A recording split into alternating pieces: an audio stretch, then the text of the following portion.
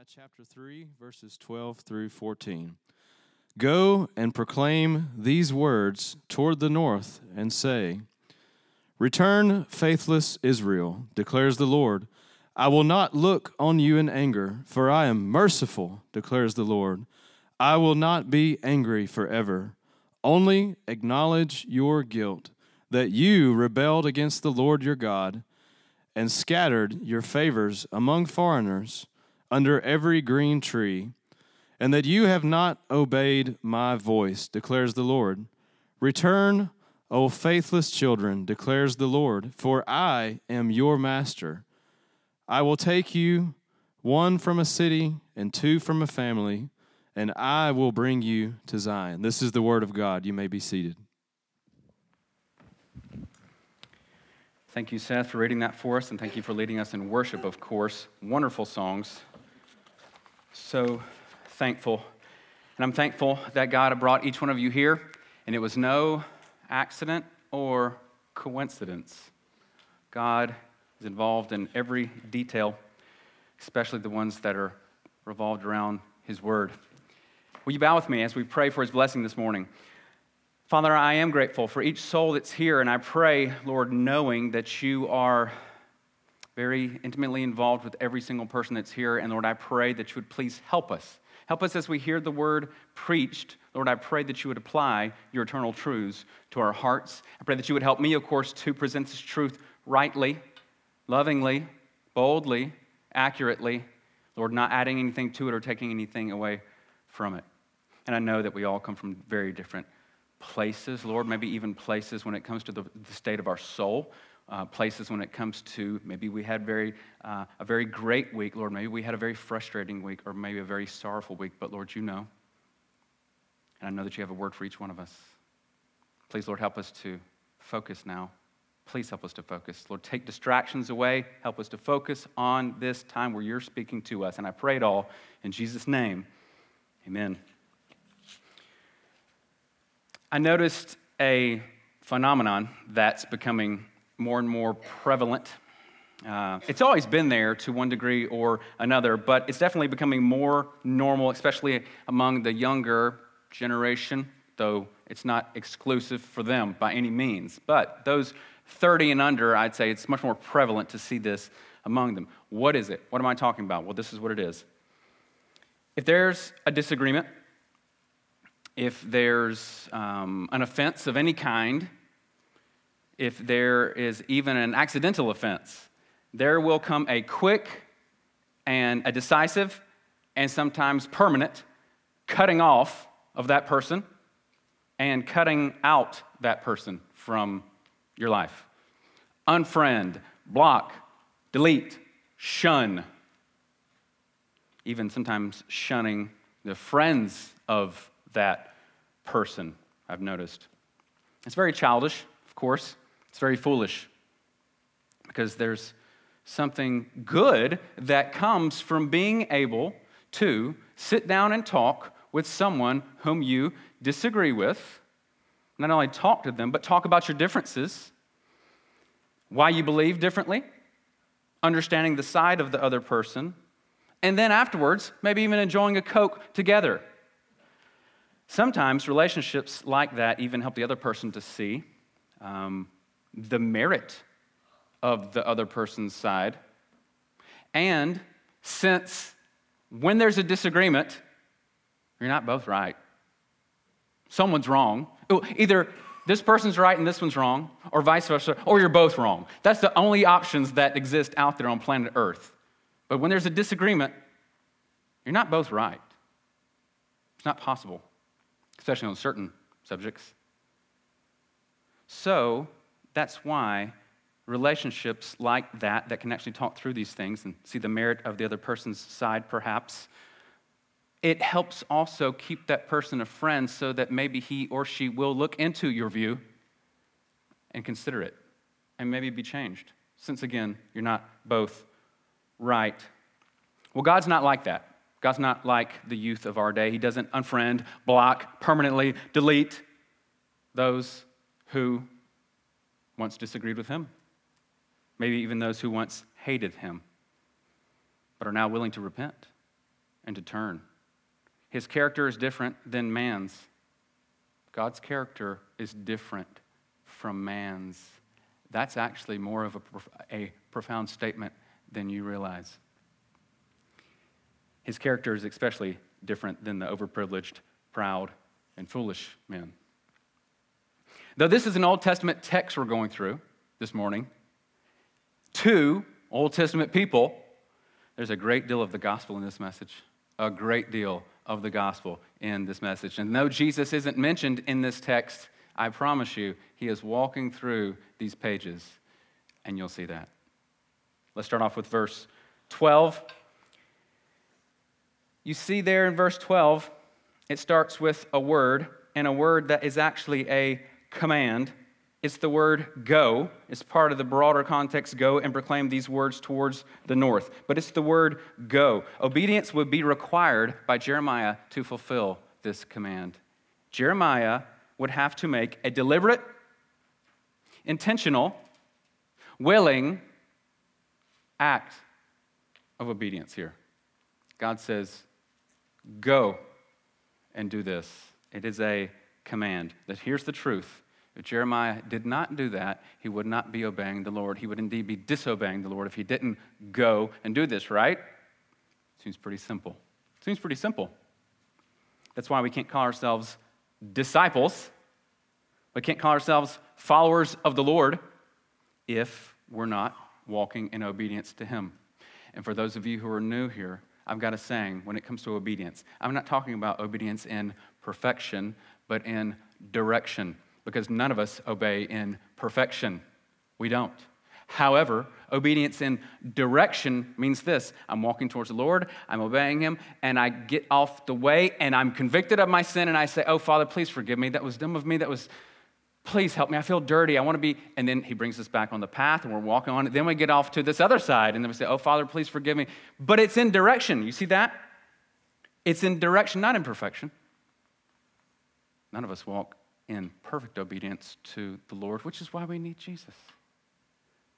I was working somewhere once, and another coworker thought I did something bad, something evil, and he knew I was one of the only Christians there at the place, and but I didn't.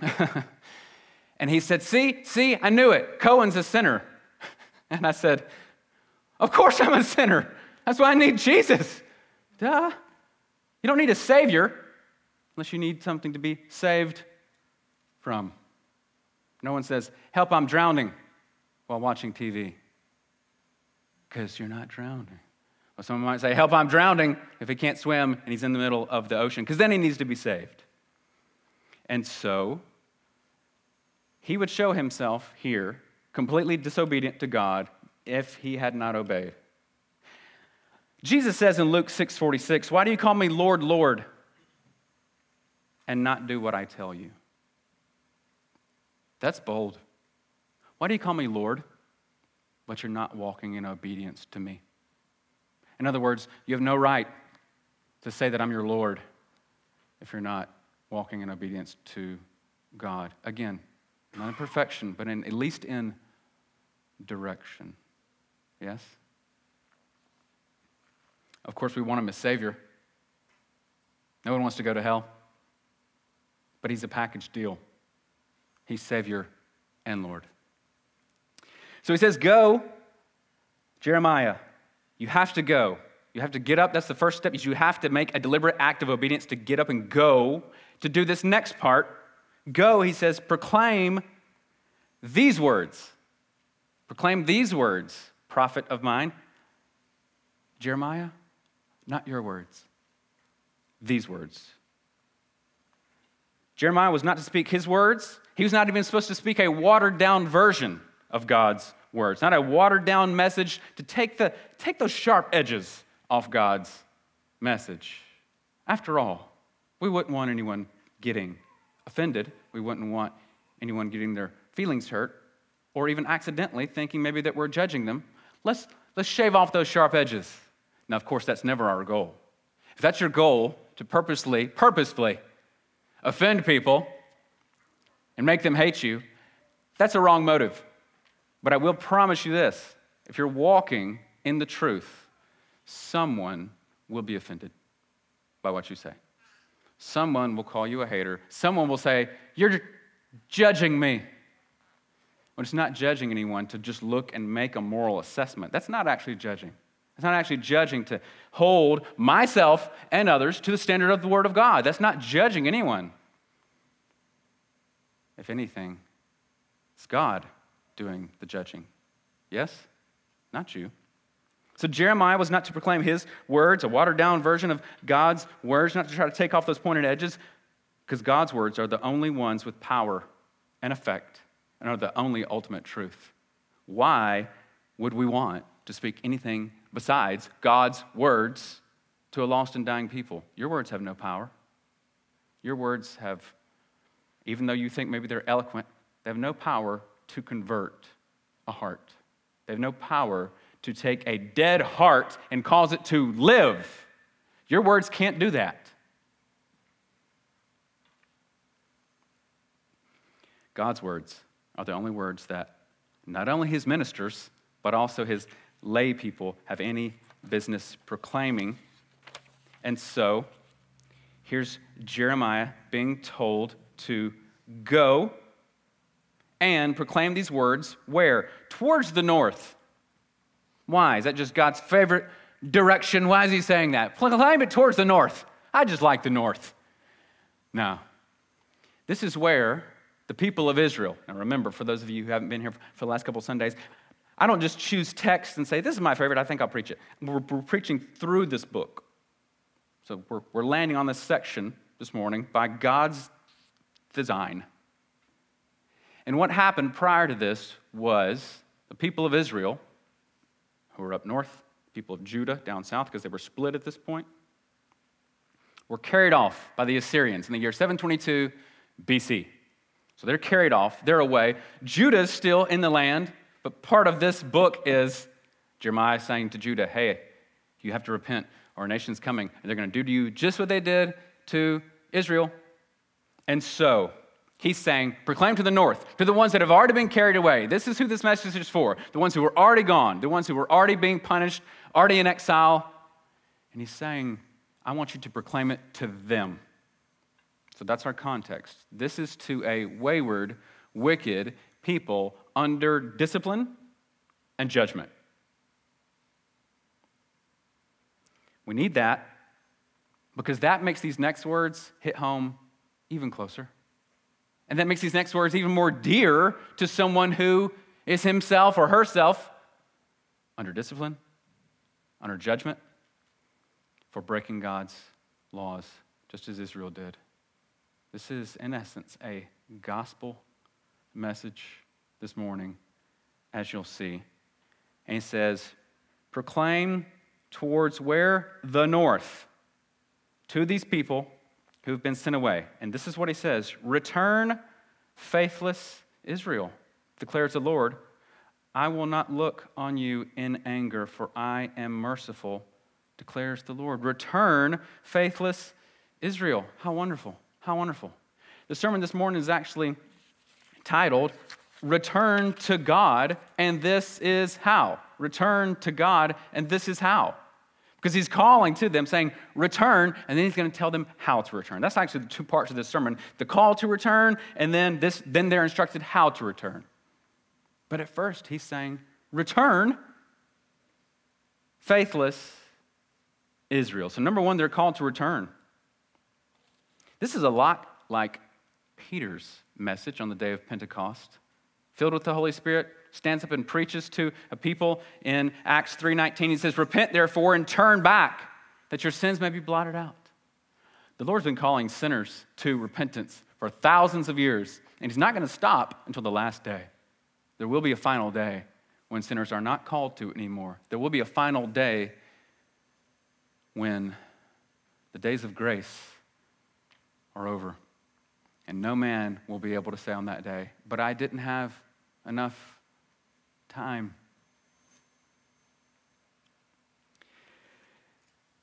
Return, faithless Israel. That's a loaded sentence, even though it's only a portion of a sentence, even though it's only 3 words right there. Return, faithless Israel, because that's what got them in this mess in the first place. They were faithless.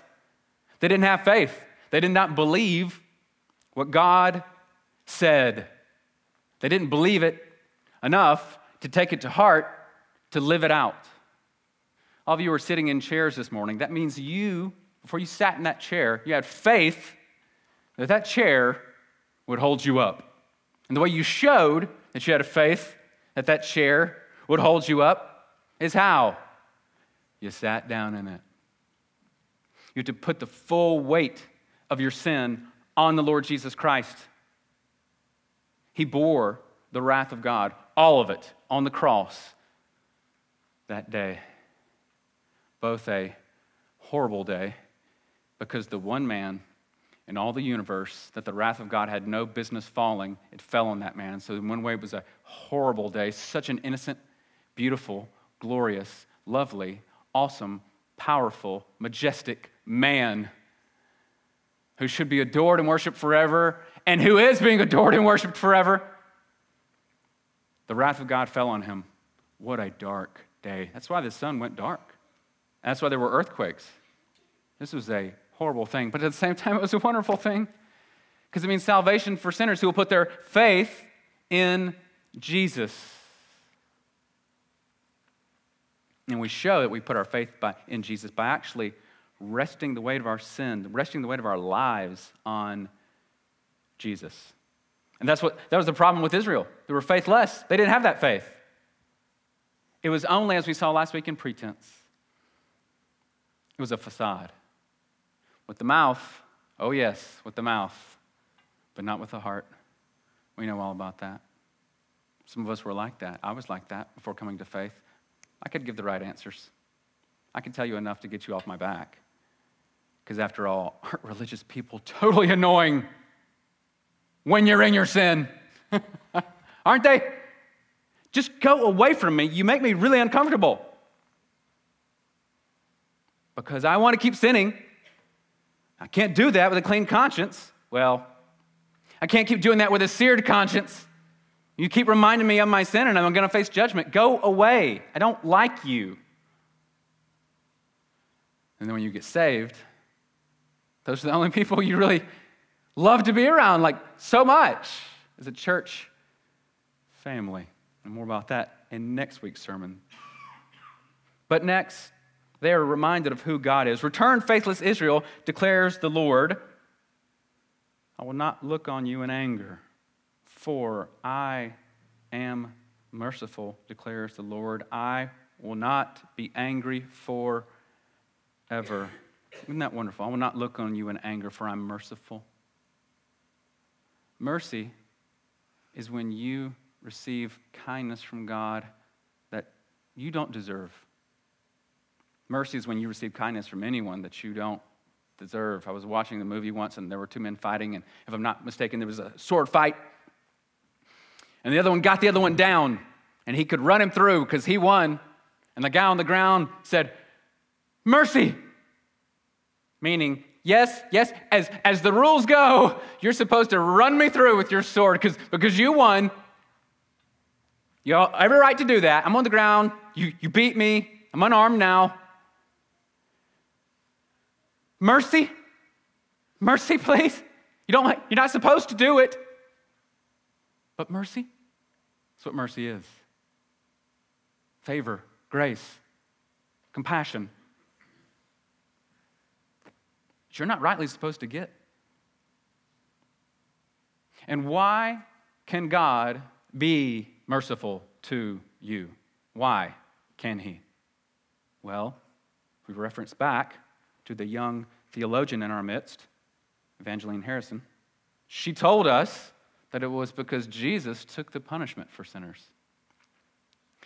See, in the Old Testament, there's another theologian who is a music artist. I just call him a theologian because his songs are like sermons that rhyme.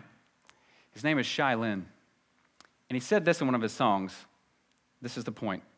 Under the Old Testament, he says, they were saved on credit. In the New Testament, we're saved on debit. In the Old Testament, the payment was coming. Like when you charge something on credit, you get it but the payment's coming in the future.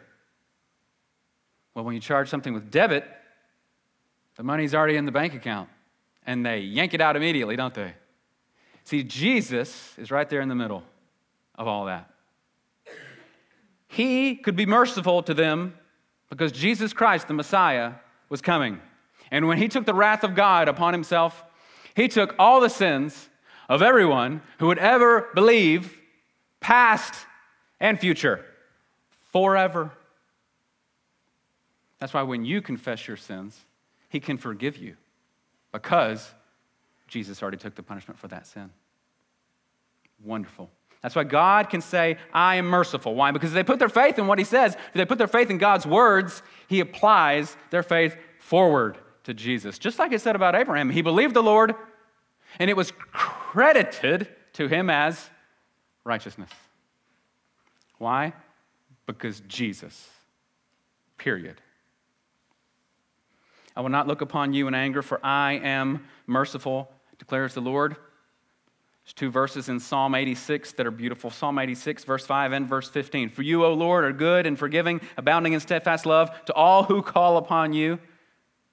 And then again, he says in verse 15, but you, O Lord, are a God merciful and gracious, slow to anger and abounding in steadfast love and faithfulness. That's why God says at the end of that verse, I will not be angry forever. Psalm 103:9 says, he will not always strive with us, nor will he keep his anger forever. Now, does everyone just get that? You just get that? Just because that's God's character? That's what I used to think before I was saved. One reason is because of the false gospel that's been pushed on America and that's spread throughout the world for so many years. Is that cheap grace. It's just, you just come, you say a prayer, mean it, sort of even, that's good enough. And then you're in, period, forever. You're just in. I don't care if you live like the devil after that. You walked the aisle and you said the prayer. And it's magic. It's just a magic prayer, apparently. No, that's not scriptural. Now, is the sinner's prayer, has God used the sinner's prayer? Absolutely, 100%. 100% he has. Because people actually had faith when they prayed it. But just the words themselves are just words. Just like that water, it's just water. It doesn't actually save you. It shows something that's already there by faith. By faith. And should someone, after entering the waters of baptism, turn from the faith, turn from Jesus, take the Bible and punt it and say, I'm done with that mess, it will just show that they never knew the Lord in the first place. That's what it'll show. And so, God will be merciful to those who truly come to him in repentance. You don't just get this. You don't just get it just because, that's just how God is. He's just like that. He just forgives everyone. Me, my friends. What about Hitler? Oh, no, of course not Hitler. What about Joseph Stalin? Well, no, of course not Stalin. But pretty much everybody else. No. Those who come to him in repentance. How do I know that? Why do I say that? Well, look at the next verse.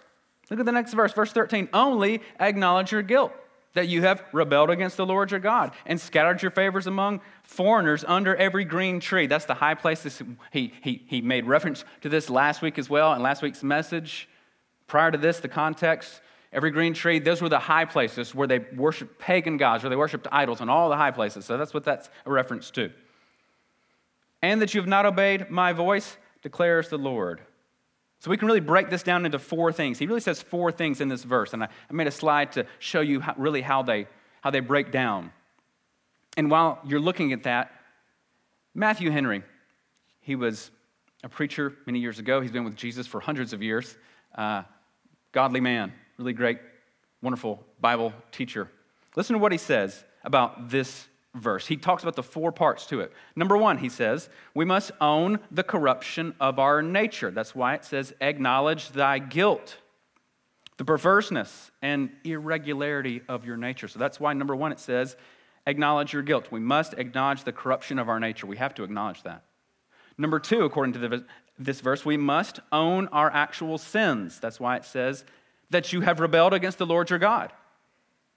Matthew Henry says, you've affronted him and offended him. You must own your actual sins. The 3rd part, we must own the multitude of our transgressions. That's why it says that you have scattered your favors among foreigners, run here and there in pursuit of other idols under every green tree. We have to own the multitude of our transgressions. Not just like, yes, I did this one thing that this one time, my bad, God. No. Multitude of transgressions. And the longer you're in the faith, the more sensitive you are to your sins. I remember after I first got saved, how happy I was to be in Jesus. Oh, my goodness. So thankful that I was saved from the transgressions of my sins. But it wasn't too long that my flesh took hold and I started thinking, and boy, now I'm not that bad. I'm pretty holy. And the longer I'm in the faith, the more my sins are ever before me. Even on the way to church this morning, I was thinking how selfish I am. This morning even, just how selfish I am. Because I am. I struggle with that. I do. And God helps me. I've got a long way to go. But when I was still immature in the faith, nonetheless, but immature, still growing. And it seems like the older saints who have been in the faith for decades are so humble because they see, I don't deserve to be here. Not at all. Not at all. And so that's the 3rd part, confess the multitude of our transgressions.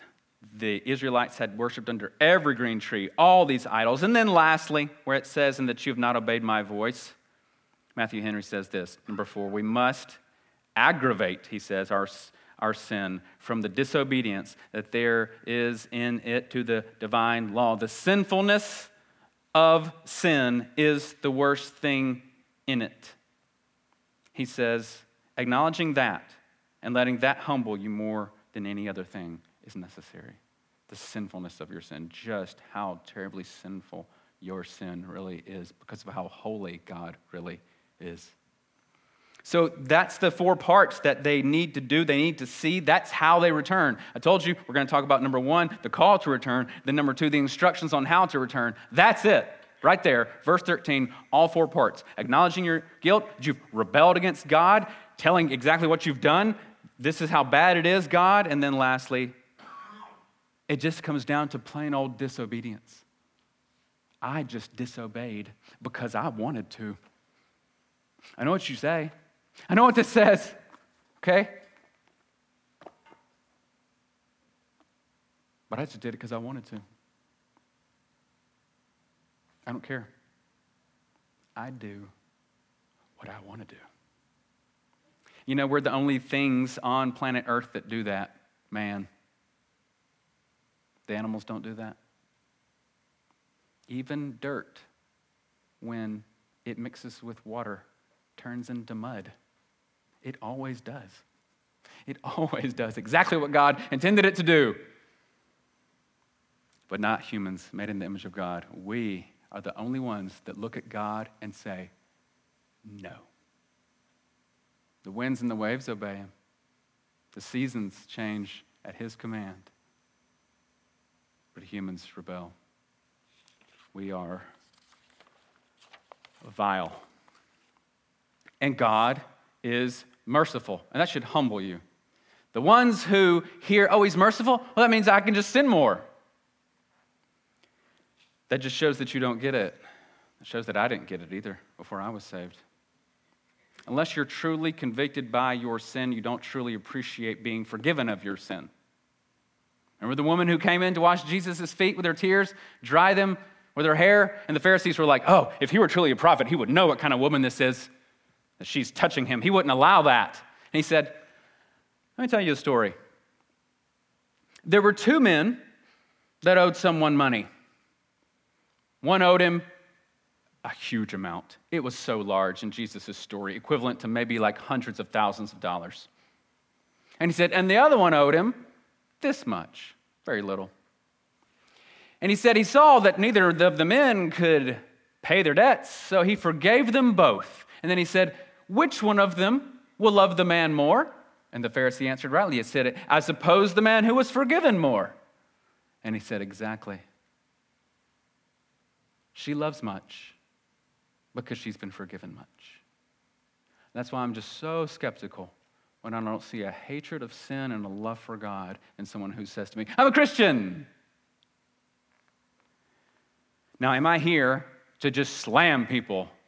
No, I'm here to say truth is truth. And it's God's truth. And if it's truly effective in your life, it's going to have an effect in your life, period. That's all I'm saying. That's all I'm trying to say, is this Bible is authoritative and it's right. And if it's real in your life, it'll have an effect on your life. That's all I'm trying to say. That's all I'm trying to say. Really, please, hear my motive. Hear my motive in this, please. The Bible says in Proverbs 28:13, whoever conceals his transgressions will not prosper. Someone needs to hear that. Maybe many of us. Because we live in an age where it's very easy to conceal transgressions. It's very easy to hide what you're doing on the computer. It's very easy to hide your location on your phone. It's very easy to hide in our day. Hide lots of things. It's very easy to monkey with numbers even when you're doing your taxes so that you can get more money. Whoever conceals his transgressions will not prosper. And then he says, but. That's a contrast word. He who confesses and forsakes them will obtain mercy. You want mercy from God? Confess and forsake your sin. Both are necessary. Confess and forsake. Not just the confession, but the forsaking. Because if I punched you in the face and I said, I'm sorry, that was wrong, you might say, I forgive you. But if I punched you in the face again, 3 seconds after that, you start to question the authenticity of my acknowledgement that that was wrong. And then if I did it again, you'd say, okay, you're about to get hit back, you skinny, four-eyed white boy. I'm going to knock you out because I don't believe you, and you're just hurting me. Whoever confesses and forsakes them obtains mercy. Both are necessary, and that's where usually the American gospel and the sinful mindset get God wrong. I want the mercy and the sin. And there's some ministers that will tell you, okay, you can have both. It's just pray this prayer and, at your funeral, everybody will say, yes, he lived like the devil, but I was there when he was 12 and he walked the aisle and said that prayer, so I know. Now, I know the Word of God is true, and I know that's wrong. Why am I harping on that so much? Because I want people to actually know God, have their sins forgiven, and be in heaven. That's why. Because as a minister of the gospel, I have to speak this word. I have to. And I have to confront error. I have to. And it's not always fun. Because guess what? Not every single person that I confront with lovingly in their error thanks me. Now later on they might.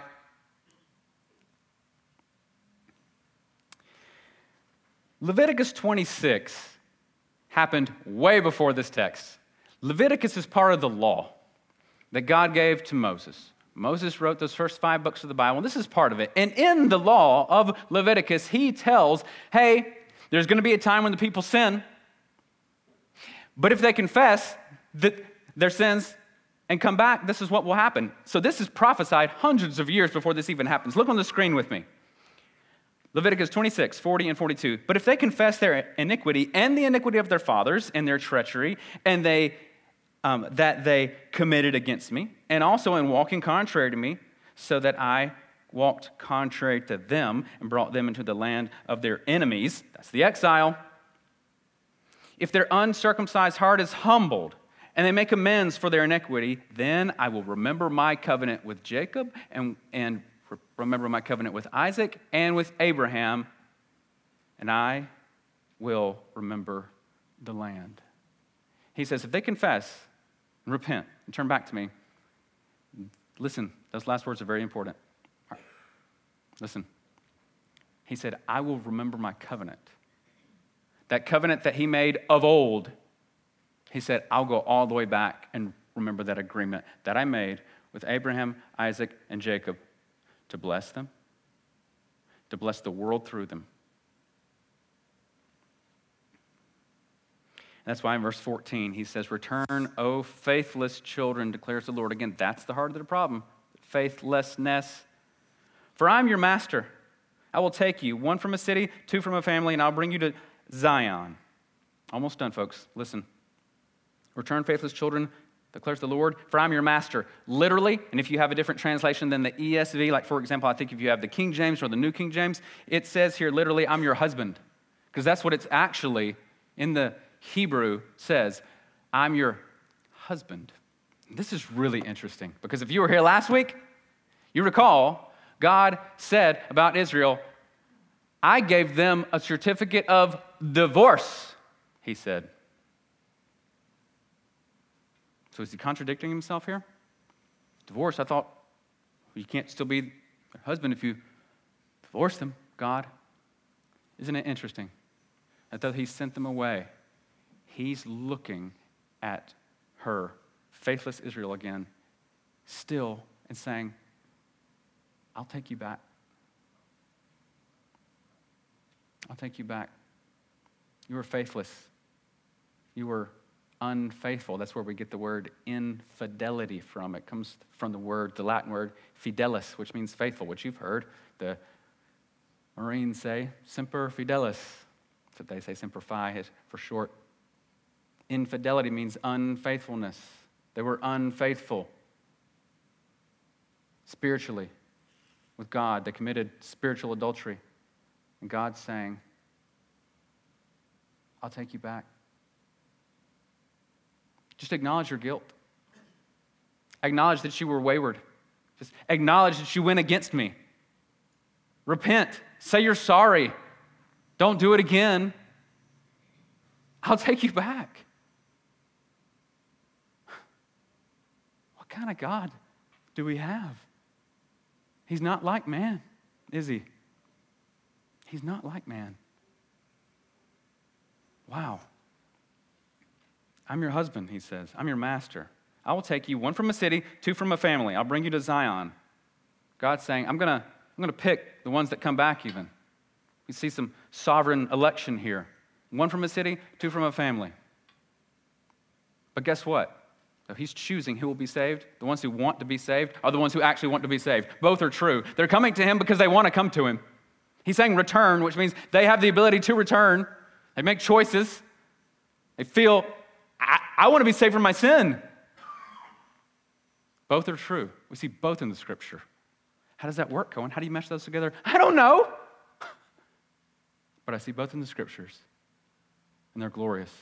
And I'm glad they're there because I'm telling you right now, sinful 18-year-old Cohen Ezel had zero interest in righteousness, repentance, love for God, scriptures, zero.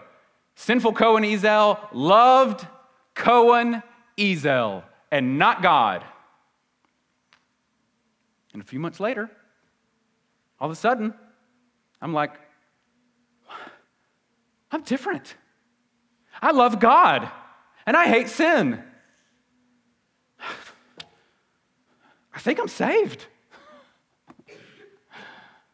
I was going to church. I mean, I did just wake up that way, with no Bible, just watching cartoons or something like that. No.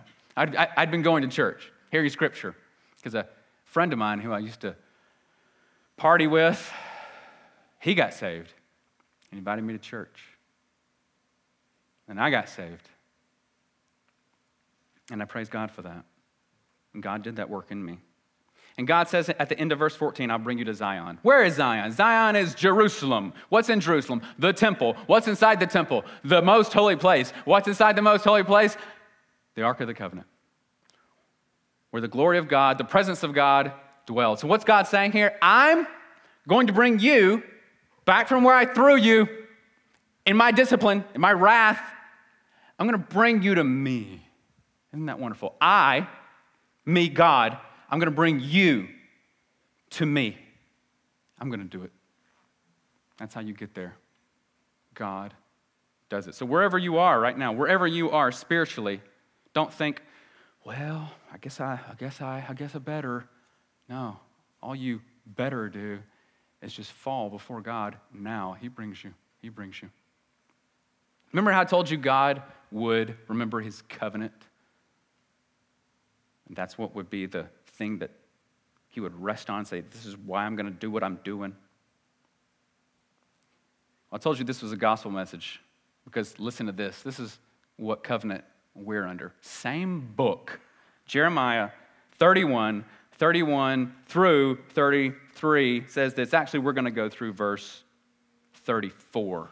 Let's do that, guys. Let's do through verse 34. Jeremiah 31 through 34.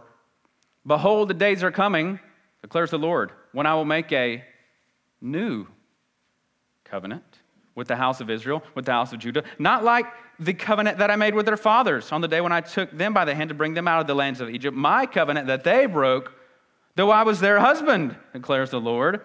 For this is the covenant that I will make with the house of Israel after those days, declares the Lord. I will put my law within them. I will write it on their hearts. I'll be their God. They'll be my people. And no longer shall each one say to his neighbor, know the Lord, for they shall all know me, from the least of them to the greatest, declares the Lord. Look at this. For I will forgive their iniquity, and I will remember their sins no more. If you're in Christ, let me tell you, congratulations. This is about you.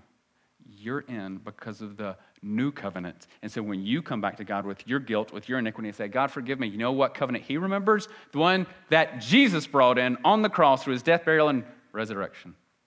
And that's good news, is it not? God will not delete, block, unfriend, shun people who come to him in faith. Father, we thank you for this word. It is mighty. It is powerful, good, true, righteous altogether. And I pray that you would continually, please, be applying this word to our hearts.